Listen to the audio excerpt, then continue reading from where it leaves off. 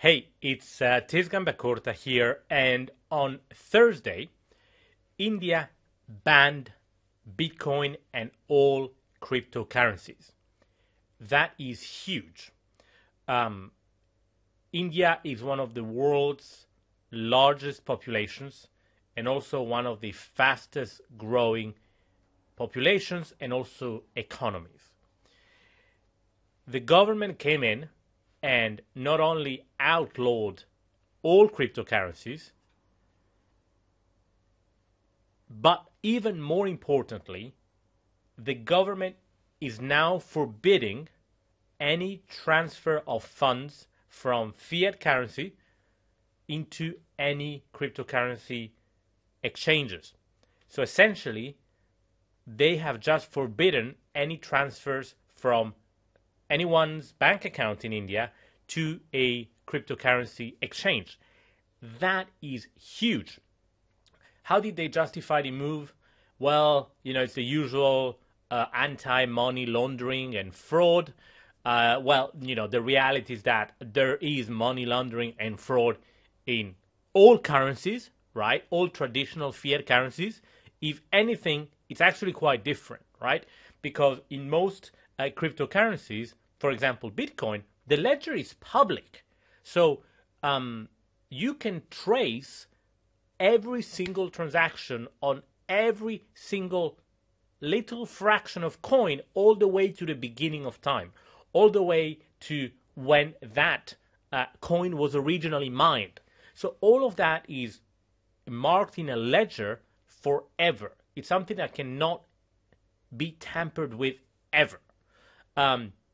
So when it comes to money laundering and fraud, if anything,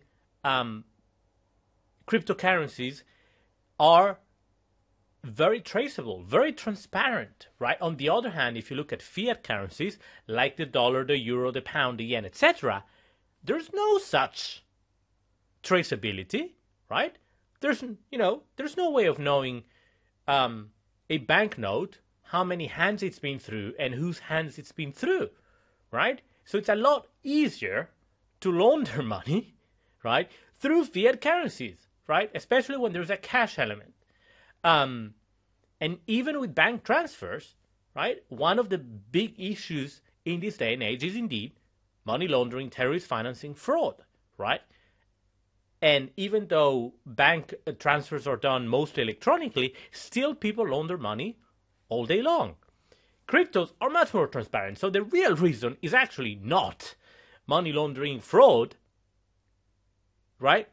It's quite the opposite. It goes to show how nervous the government is getting, right? It goes to show how quickly people are catching on with cryptos and how quickly people can start paying for goods and services online and offline with cryptocurrencies. And the moment that happens, and we are only like this far away from that happening, we are this far away from everyday people starting to pay for goods and services with cryptocurrencies. The technology is there, right?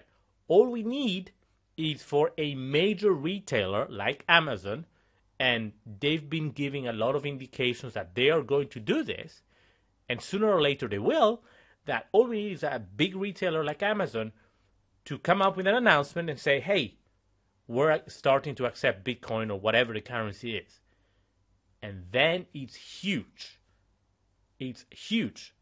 Even if, for whatever reason, a major retailer doesn't do it, all we need is an innovator, a disruptor in the industry, in the e-commerce space, for example, or anything, who just says, hey, we're taking cryptocurrencies, right? And now they start taking cryptocurrencies. They pay their suppliers with cryptocurrencies. They pay their staff with cryptocurrencies, and so on and so forth. So we're this far away. And that is how nervous. That is why all these governments are getting so nervous, because they know that we are this far away. So they're trying everything they can to control it, right? So we've seen over the last few weeks, right? It all started with Facebook, Google. Pretty much any major advertising network has banned any cryptocurrency related ad in one shape or another, right? Now, right, we are moving on to the next level, right? Which is major technology companies. We've had an example of that just a few days ago with MailChimp. And now governments are outlawing cryptocurrencies. So this is a turning point in the market. This goes to show the potential disruption that cryptocurrencies will bring to the world. Again, they can try, right? Like India, for example, has all sorts of foreign exchange limitations, right? So there are a lot of limitations transferring money in and out of India, right? They can try. But especially with the internet and with cryptocurrencies, very, very difficult. So with that said, this is Tis Gamba Corta.